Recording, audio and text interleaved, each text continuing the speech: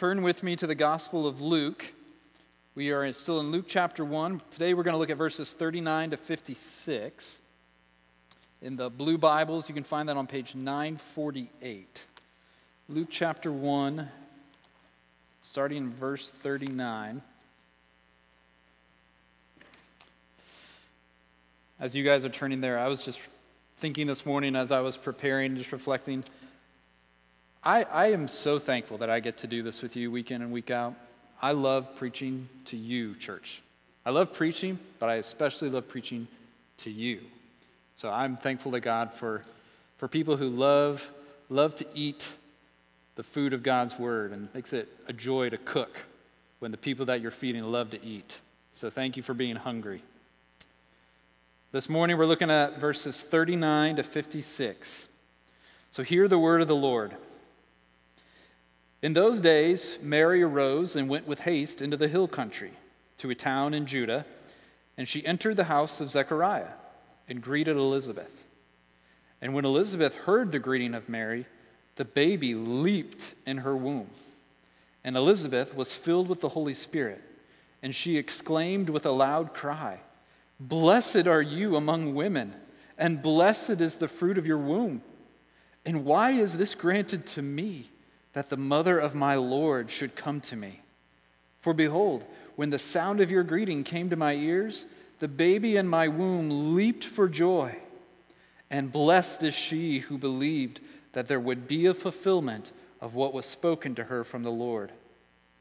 And Mary said, "My soul magnifies the Lord, and my spirit rejoices in God my Savior, for he has looked on the humble estate of his servant.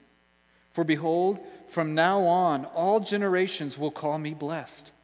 For he who is mighty has done great things for me, and holy is his name. And his mercy is for those who fear him from generation to generation.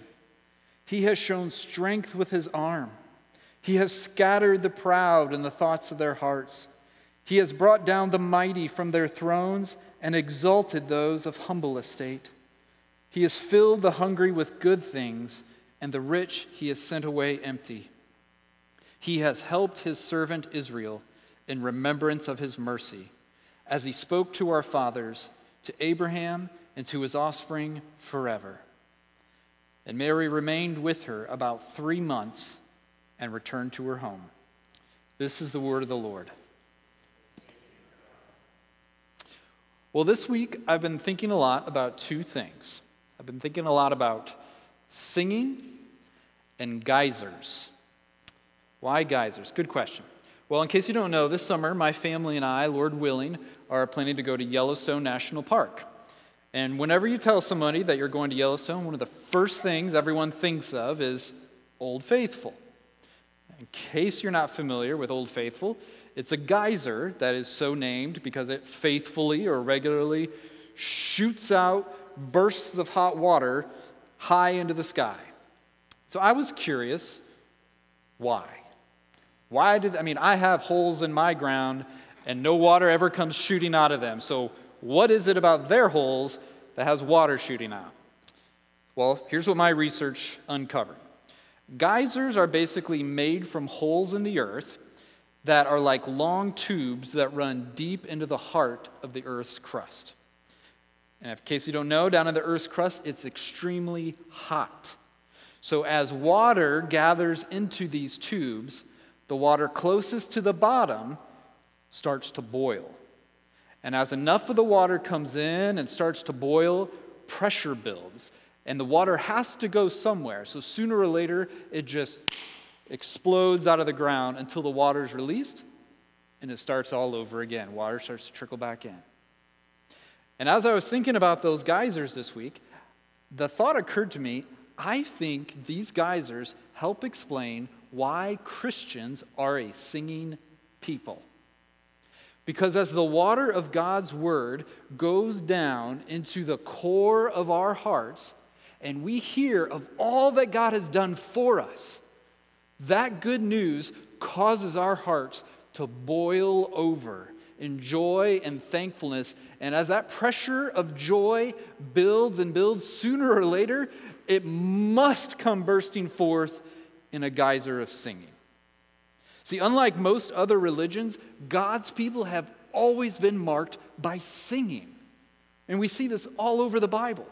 From Adam singing when he first saw Eve, to the song of Moses when God delivers Israel from Egypt, to the Psalms, a whole book in our Bible, the longest book in our Bible about singing, to the hymns about Christ in Philippians and Colossians and elsewhere, to the songs of the elders and the redeemed in Revelation. Singing is everywhere in the Bible. We're even told that trees and hills and rocks, the sun, the moon, the stars will all sing in worship. God's mighty acts are more than can simply be spoken. Sooner or later, they must be sung. So, is it any wonder that here in Luke, as we read about the coming of the Son of God into the world, that those involved in the story would burst forth into song? In fact, as Luke records the coming of Jesus, starting here and over the next few chapters, we have at least 4 songs recorded for us. The first song is what we're looking at today, and it's sung by Mary. It's often called the Magnificat. The second will be sung by Zechariah next week when John the Baptist is born, and traditionally has been called the Benedictus. Then you've got the angels. They say, I don't want the people to have all the fun, so they get in on the singing when they sing their good news to the shepherds in Luke 2, in a song historically called the Gloria. And finally, when Jesus is presented at the temple, old Simeon sings what is now called the Nunc Dimittis. 4 songs that practically turn Luke 1 and Luke 2 basically into a musical. All right? It's no longer a story, it's a musical. And each of these 4 songs are like geysers of worship bursting forth in joy that God's redemption is coming. So, as we look at the first song in our passage this morning, here's our outline of where we're going to go. In one sense, it's really simple. 2 main sections: Mary's visit, Mary's song. Now, to kind of help give you some handles, I broke the song down into 3 sections. Here's what I think she's doing in her song. She starts off, she magnifies God. Who is that? He's the mighty God who does great things for his humble servants. Why? Because he is the helper of the humble. Okay, so that's where we're going today. Simple outline. Let's go. So remember last time, Mary had just received news from the angel Gabriel that as a virgin, she would conceive a son who would be called Holy, the Son of God, and who would reign as king forever. This angel also told her something else back in verse 36. It said, and behold, your relative Elizabeth, in her old age, has also conceived a son. And this is the 6th month with her who is called barren. So put yourself in Mary's shoes. She just got this life-altering news. And what's the first thing you want to do when you get life-altering news? Tell somebody.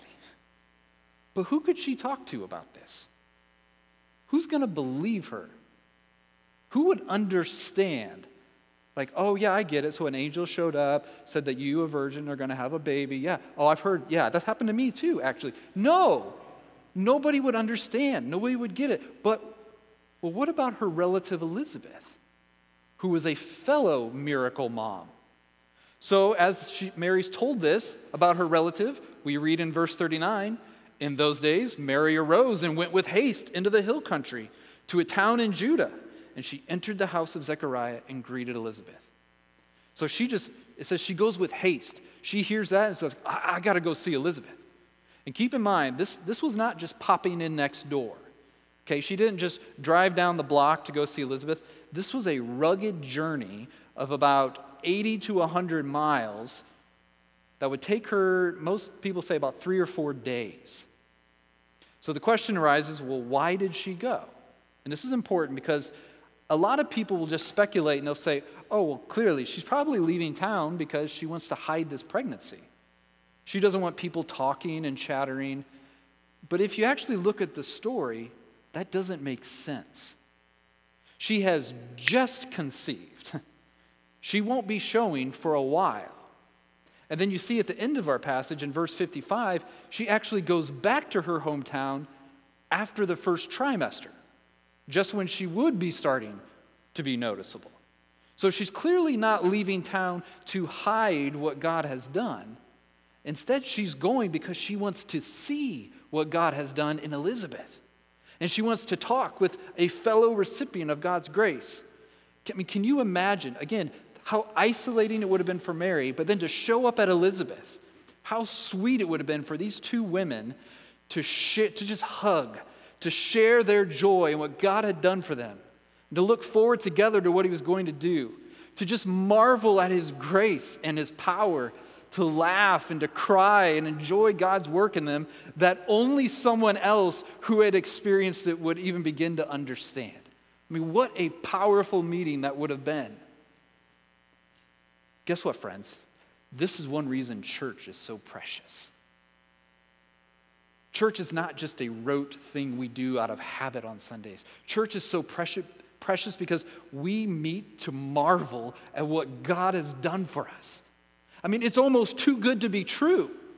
Who would believe that the Son of God left heaven, came to earth as one of us, lived a perfect life without sin, died on the cross for our sins, even though we didn't deserve it, but then he didn't even stay dead. He rose again, ascended into heaven where he's ruling over all things at the right hand of the Father, and one day he's going to come back and take us, usher in the age to come in which there is never-ending joy in the presence of that God.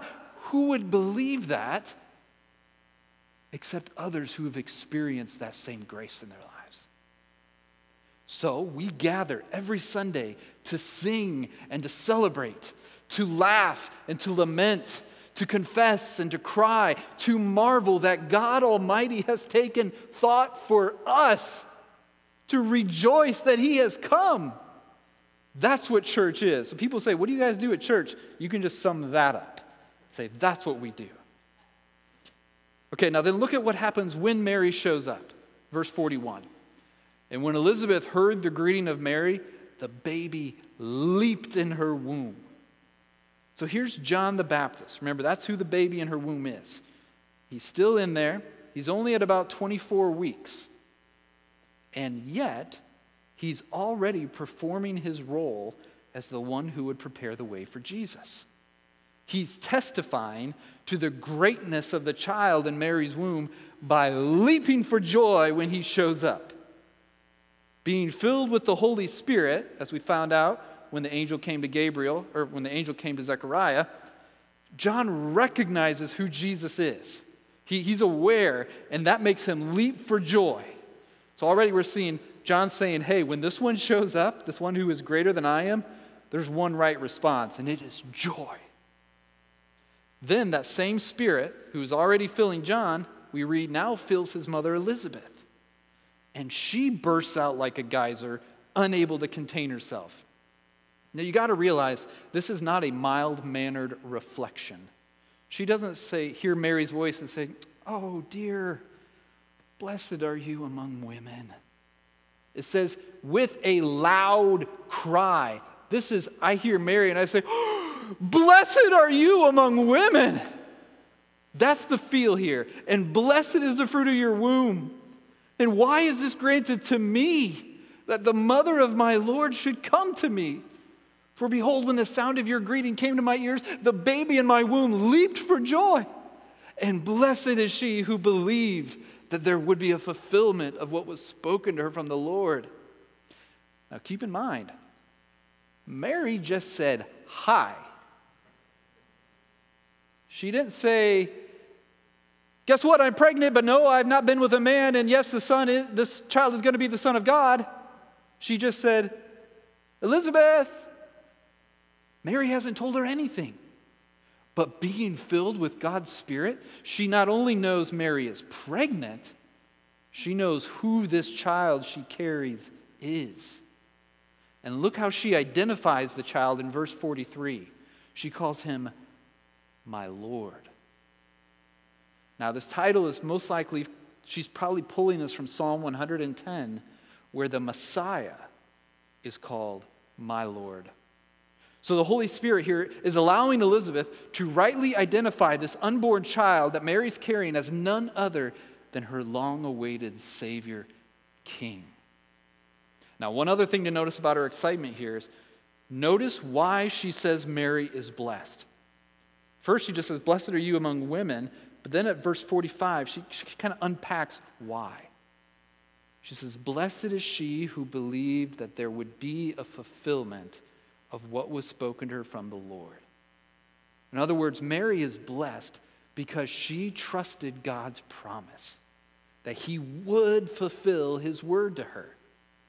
Now, this is meant to be, for us the reader, in sharp contrast to the actions of Elizabeth's own husband, Zechariah, who, for all we know, might have been very sheepishly and silently standing right there. Because when Gabriel spoke to him, he wasn't totally convinced that God could or God would do what he promised. But Mary believed. And now Elizabeth announces she is blessed because she trusted the Lord's promise. Now again, put yourself in Mary's shoes. Imagine you've just taken this 80 to 100-mile journey. You're exhausted, you're beat down. Who knows what you've been thinking the last 3 or 4 days? If you just got this crazy news, you've been hiking, you show up, and you hear all that. Imagine how encouraging Elizabeth's words would have been to Mary. Days earlier, she'd received the most incredible, mind-boggling news she'd ever gotten. And now, here is her relative Elizabeth, who is visibly pregnant with an impossible child of her own, confirming to Mary that the child she bears is no ordinary child, but the Lord himself. In other words, everything that Gabriel had said is true. And Mary was right to believe him.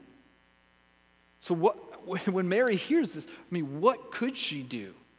She bursts out into song like a geyser. Now, before we look at the particulars of what she sings, let me say something about the song as a whole. The first and main thing is this song Mary sings is dripping with Bible.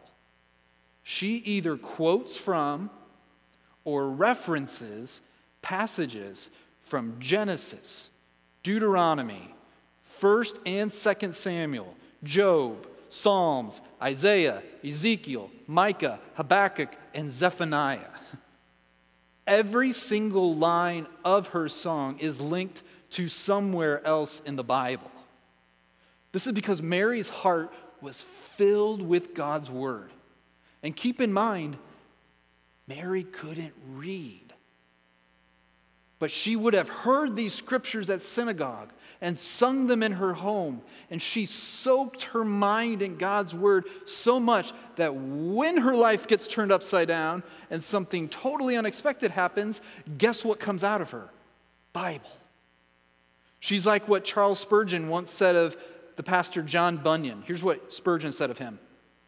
He said, "Read anything of his, and you will see that it is almost like reading the Bible itself. He had read it till his very soul was saturated with Scripture.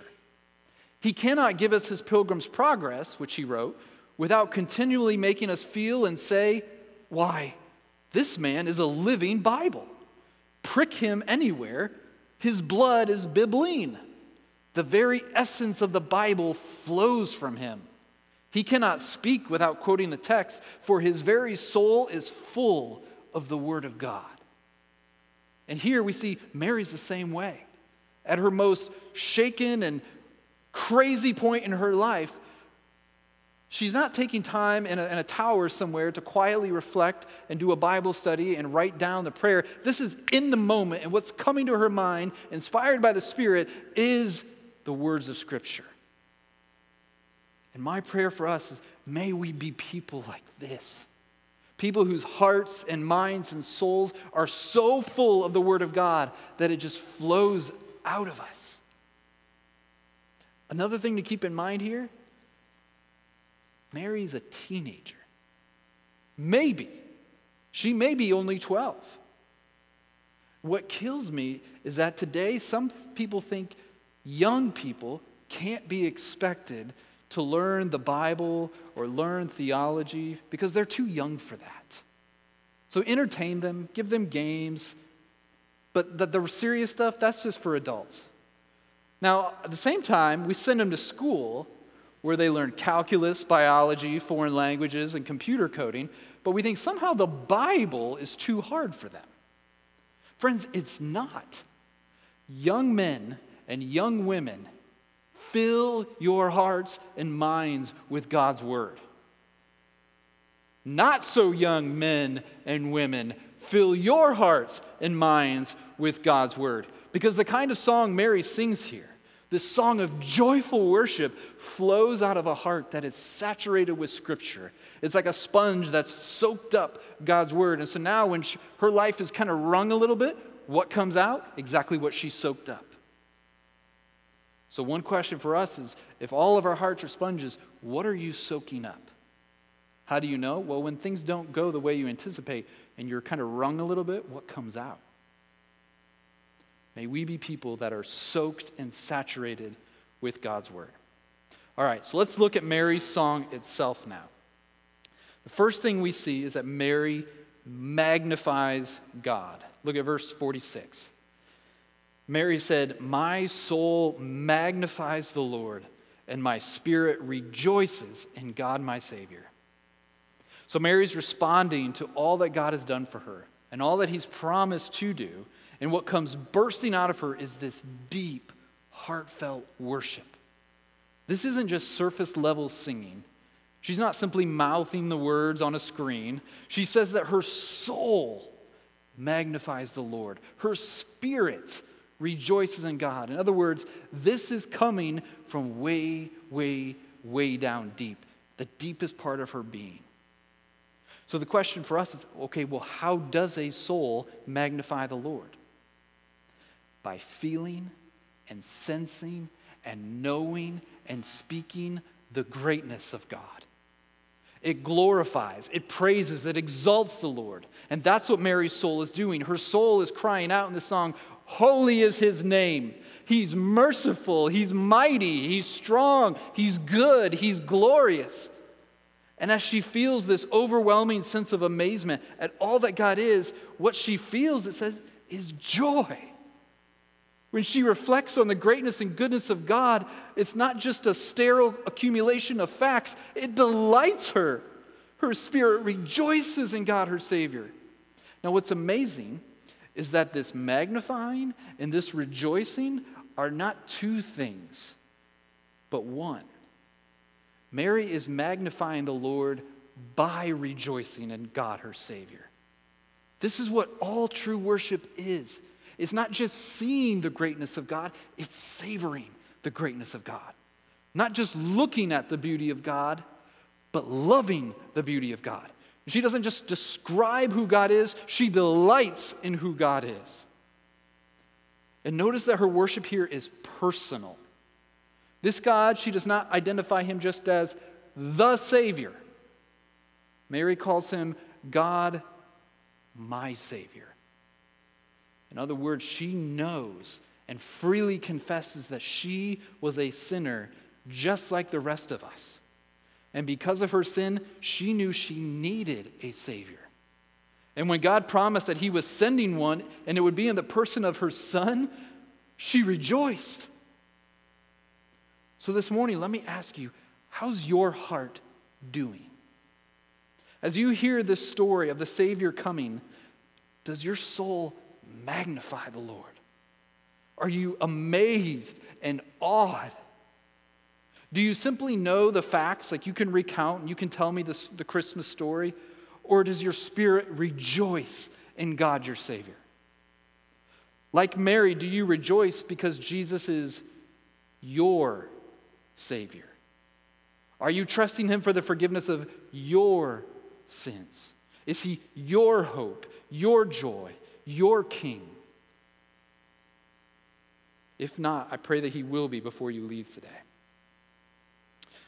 Okay, then Mary's song reminds us that the news that God was sending a Savior should cause us to burst forth to both magnify and rejoice in him.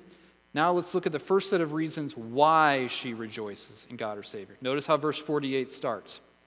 For he has looked on the humble estate of his servant. For behold, from now on, all generations will call me blessed. For he who is mighty has done great things for me, and holy is his name. Now, when Mary talks about why she magnifies and rejoices in God her Savior, it's because she knows three things about her story. We see these all right here. Here's what she knows. She knows she's a humble servant. She knows he's a mighty God. And she knows he's done great things for her. Let's look at this. First, she knows who she is. She knows that there is nothing about her that makes her particularly worthy of God's saving. She says that God looked on her humble estate. That point of that is that she's not caught God's eye because of how great she is.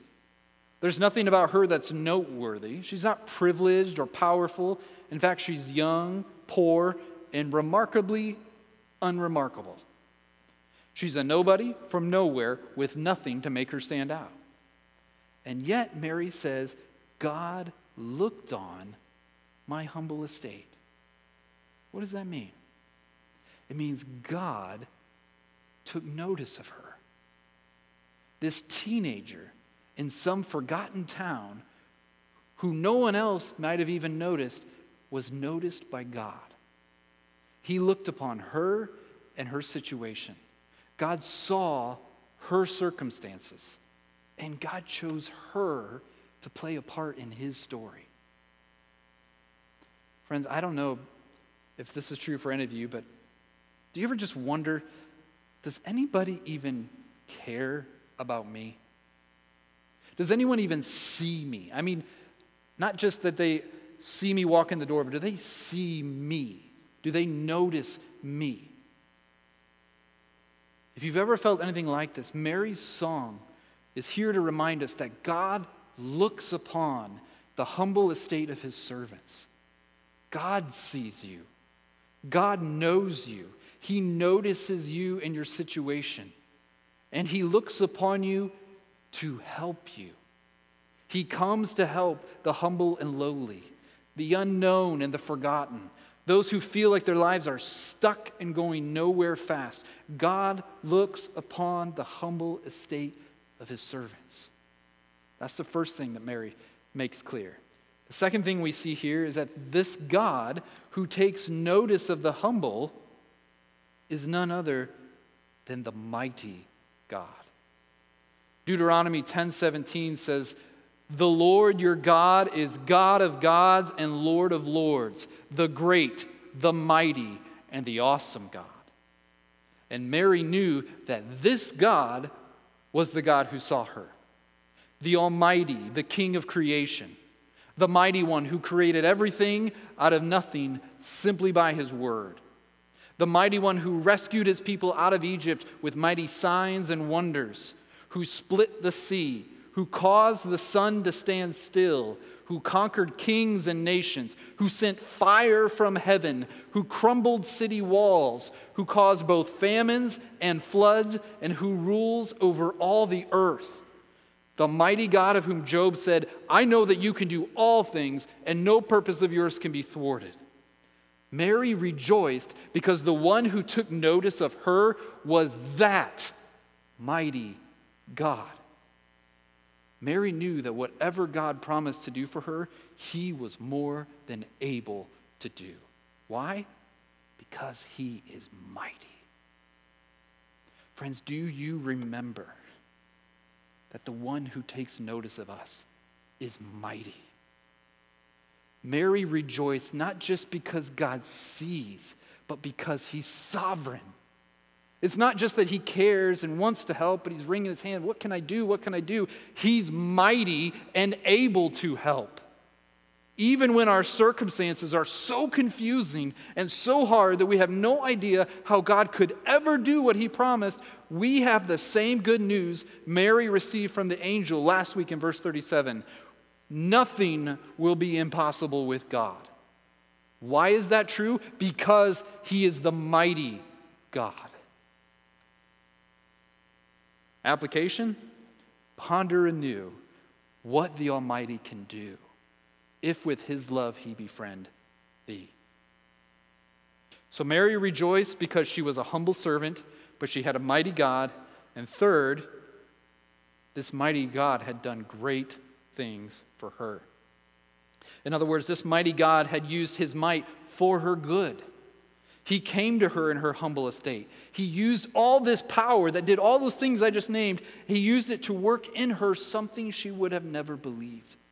Now for Mary, that uniquely meant giving birth to the Savior of the world. But the reality is that he who is mighty has done great things for us as well. And he's done it through that Son born by Mary. Galatians 4:4 we read, when the fullness of time had come, God sent forth his Son, born of woman. Which woman? Mary. Born under the law, to redeem those who were under the law, so that we might receive adoption as sons. Friends, God looked upon our humble estate as slaves of sin, and he sent his Son to redeem us from the curse of sin and death. He looked upon our helpless state and led us to the cross, where we beheld God's love displayed. He suffered in our place. He bore the wrath reserved for us, so that now all we know is grace. And in his grace, he didn't just make us free, he made us family. We've been adopted into the very family of God. Friends, he who is mighty has done great things for us. Now, in the last section of her song, Mary's going to sing about how God hasn't just helped her specifically, but how he is helper of all the humble. Look at starting in verse 50. And his mercy is for those who fear him from generation to generation. He has shown strength with his arm. He has scattered the proud in the thoughts of their hearts. He has brought down the mighty from their thrones and exalted those of humble estate. He's filled the hungry with good things, and the rich he has sent away empty. Now, all through these verses, we see a principle that runs throughout the whole Bible. That principle is God opposes the proud, but he helps the humble. In fact, that's exactly what we read in 1 Peter 5:5, where it says, God opposes the proud, but gives grace to the humble. Here, Mary says the same thing in a few different ways. First, she says, his mercy is for those who fear him. In other words, these are the ones who receive his help. Who? The ones who walk in humble trust and obedience. The ones who know God is mighty, I am humble, and I need him to do great things for me. Those are the ones, it says, who see the strength of his arm working on their behalf to save and support. But those who are not humble and who are instead proud in the thoughts of their hearts, God uses the strength of that same arm to scatter. These proud ones, these are the ones who think they don't need God. I can take care of myself. I don't need to depend on God. They think they're good enough, strong enough, smart enough, wealthy enough to get by without him. One powerful example Scripture gives us of this is King Nebuchadnezzar in the book of Daniel. King Nebuchadnezzar was a great and powerful king. There's no denying that. And one day he's on the roof of his palace, kind of overlooking his vast kingdom. And Scripture records that he said, is not this great Babylon, which I have built by my great power as a royal residence for the glory of my majesty? Now, Nebuchadnezzar was proud in the thoughts of his heart. He looked at this great kingdom and he said, I did this. These buildings, these people, this land, everything I see, my mighty power has made me what I am and given me what I have. It's all for my glory. And what did God do? He did exactly what he says in our passage in verse 52. He brought down the mighty from their thrones. He scattered Nebuchadnezzar in the pride of his heart. In fact, he humbled and brought him so low that for a time he lost his mind and lived like an animal, eating grass in the field until he came to his senses and to know that God is the mighty one, not us. That's a very powerful and in some ways graphic example of what it looks like, but the problem for us this morning is that all of us have a little Nebuchadnezzar in us. We're all tempted to look out over our lives, our own little kingdoms, if you will, and think in our hearts, probably not out loud, we know that's not acceptable, but think in our hearts, I did this. My job, my family, my home, my reputation, my relationship with God, I have built this by my mighty power. We take credit for things that were graciously given to us by God. We think we can handle life on our own without God's help. So we go long stretches of life completely ignoring God. We don't pray. Instead, we focus our efforts on what we can do in our might. Why would I don't have time to pray because I got to send the email. I don't have time to pray because I got to go to that meeting. I got to go finish that project. I got to do more because my life is built by my might. So friends, my question for us this morning is, where do you see this in your heart? What are the things that, if you're honest, deep, deep down, you would say, I did that. I have that because of me. I made good choices. I worked hard. I sacrificed. I earned this. Friends, it's so important for us to do that searching of our hearts and to root out this pride, because here's the scary thing. God opposes the proud. That means he's your opponent. He's against the proud. The mighty God, who we just said earlier, can do all things. He actively opposes those who are proud and arrogant. He scatters them and will bring them down from their thrones. So that is a terrifying thought, having that all-powerful God against you. Because no matter how mighty you may think you are no match for him. But here's the good news. God loves to flip things upside down. He loves reversals. In fact, he's a God of great reversals. So if we're proud and arrogant, yes, God will bring us down from our self-made thrones. But if you are lowly and humble in heart, God will lift you up. Do you see that in verse 52? He exalted. That means he lifted up those of humble estate. In 1 Peter 5, right after Peter told us that God opposes the proud but gives grace to the humble, here's the next thing he says. He says, humble yourselves, therefore, under the mighty hand of God, so that at the proper time he may exalt you, casting all your anxieties on him because he cares for you. Do you hear it? Humble yourself under the mighty hand of God so that he can lift you up. God loves to lift up the humble. It's like he just goes around looking to say, who needs lifted up today? He just gets a charge out of it, a rise, saying like, I want to lift up the lowly. That's what I do, and I delight in it. And how did Peter say we humble ourselves? It's not by rending our garments and sitting in sackcloth and ashes and saying, I'm so awful. It says, by casting our anxieties on him. We humble ourselves by admitting, God, I can't do this on my own. By saying we need God's might to raise us up. So the mighty are brought down, but the lowly are raised up. That's the first reversal. Then look at the second one in verse 53. He has filled the hungry with good things, and the rich he has sent away empty. So once again, we got two types of people. On the one hand, we have those who are rich. Now, we automatically think money, and it definitely means money, but it doesn't only mean money.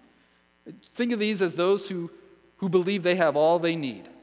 Material, relational, reputational, whatever the category, like I've got it all. I'm rich in whatever I would want. So in fact, they think, what could God offer them?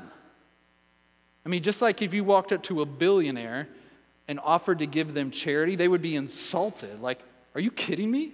I don't need your paltry little $20. I'm a billionaire. They think they have all that they need, and they're insulted that anyone would think they might need help from God. Well, what does God say? What does God do with people like this? It says he sends them away empty. Pastor D.L. Moody had a great line. He once said, God sends no one away empty except those who are full of themselves. So that's what happens if we think we're full of ourselves. But on the other hand, here's the reversal. Look at the beautiful promise in the first part of verse 53. He has filled the hungry with good things. So in other words, if you come to God thinking you've got it all together and I don't need God, maybe I'll come just to like toss some coins your way as a little act of charity, as though God's the beggar on the street. God says, no, you're going away empty. But if you come saying, God, I'm empty, I'm hungry, I'm needy, I need you. You are what my heart is craving. Only you can satisfy me. When we come like that, like a humble beggar instead of a haughty billionaire, God doesn't just give you a little handout, he fills you. And he doesn't just fill you, he fills you with good things. Psalm 107 says, he satisfies the longing soul, and the hungry soul he fills with good things. Friends, if you're here, if I've never met you, I know this is true. All of us are looking for something to satisfy us. That's true without exception. But what I also know is that only Jesus offers satisfaction so deep and so lasting that he can say to our hungry souls, I am the bread of life. Whoever comes to me shall not hunger, and whoever believes in me shall never thirst. So yes, it's okay, and we ought to enjoy all the other good things God has given us, but let's look to Christ alone for our real satisfaction. Let's say and mean, hallelujah, all I have is Christ. Jesus is my life. Now, it's so fitting that Mary sings about these great reversals, about how the mighty are brought low, the humble are raised up, how the rich are sent away empty, while the hungry are filled. I say that it's fitting because when Jesus came, the way he brought about these great reversals was by experiencing his own great reversals. See, in the gospel, God lifts up the lowly by coming down. He fills up the hungry by emptying himself. In 2 Corinthians 8:9, it says, for you know the grace of our Lord Jesus Christ, that though he was rich, yet for your sake he became poor, so that you by his poverty might become rich. Philippians 2, we read how Jesus, though he was in the form of God, did not count equality with God a thing to be grasped, but he emptied himself by taking the form of a servant, being born in the likeness of men. And being found in human form, he humbled himself by becoming obedient to the point of death, even death on a cross. Friends, the gospel is that the richest and mightiest one emptied himself and became poor. He humbled himself and came as a lowly baby, born in a barn full of animals to this teenage girl from the middle of nowhere. And that's why at Christmas, in one of our carols, we sing, why lies he in such mean estate? Mean is just another word that means humble. We're saying, why does he lie in such humble estate? Why is he in so lowly a place? The answer is, he lies in such a mean estate to raise up those of humble estate. But he didn't just humble himself to be born lowly, he humbled himself to die lowly, even death on a cross. Jesus died for every time that you and I are proud in the thoughts of our hearts. For every time that we think we're mighty as we look out from our make-believe thrones.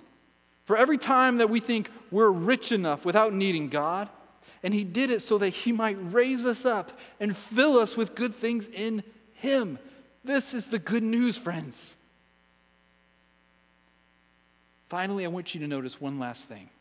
In verses 54 and 55, look there.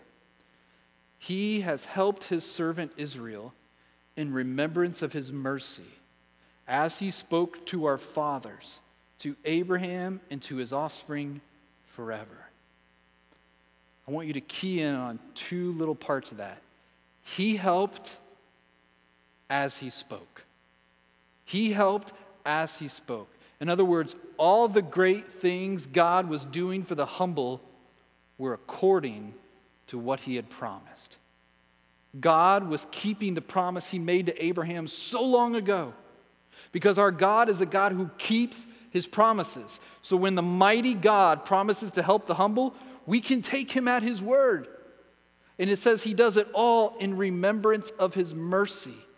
That means that God's motive for helping the humble is something in him, not something in us.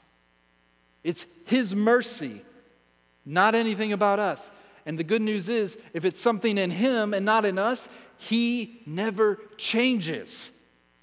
Which means that he will always help the humble because of his mercy. Friends, we have a mighty God who helps the humble. He lifts the lowly and fills the hungry with good things. He who is mighty has done great things for us through his Son. And because he is the helper of the humble, may our hearts magnify the Lord and rejoice in God our Savior.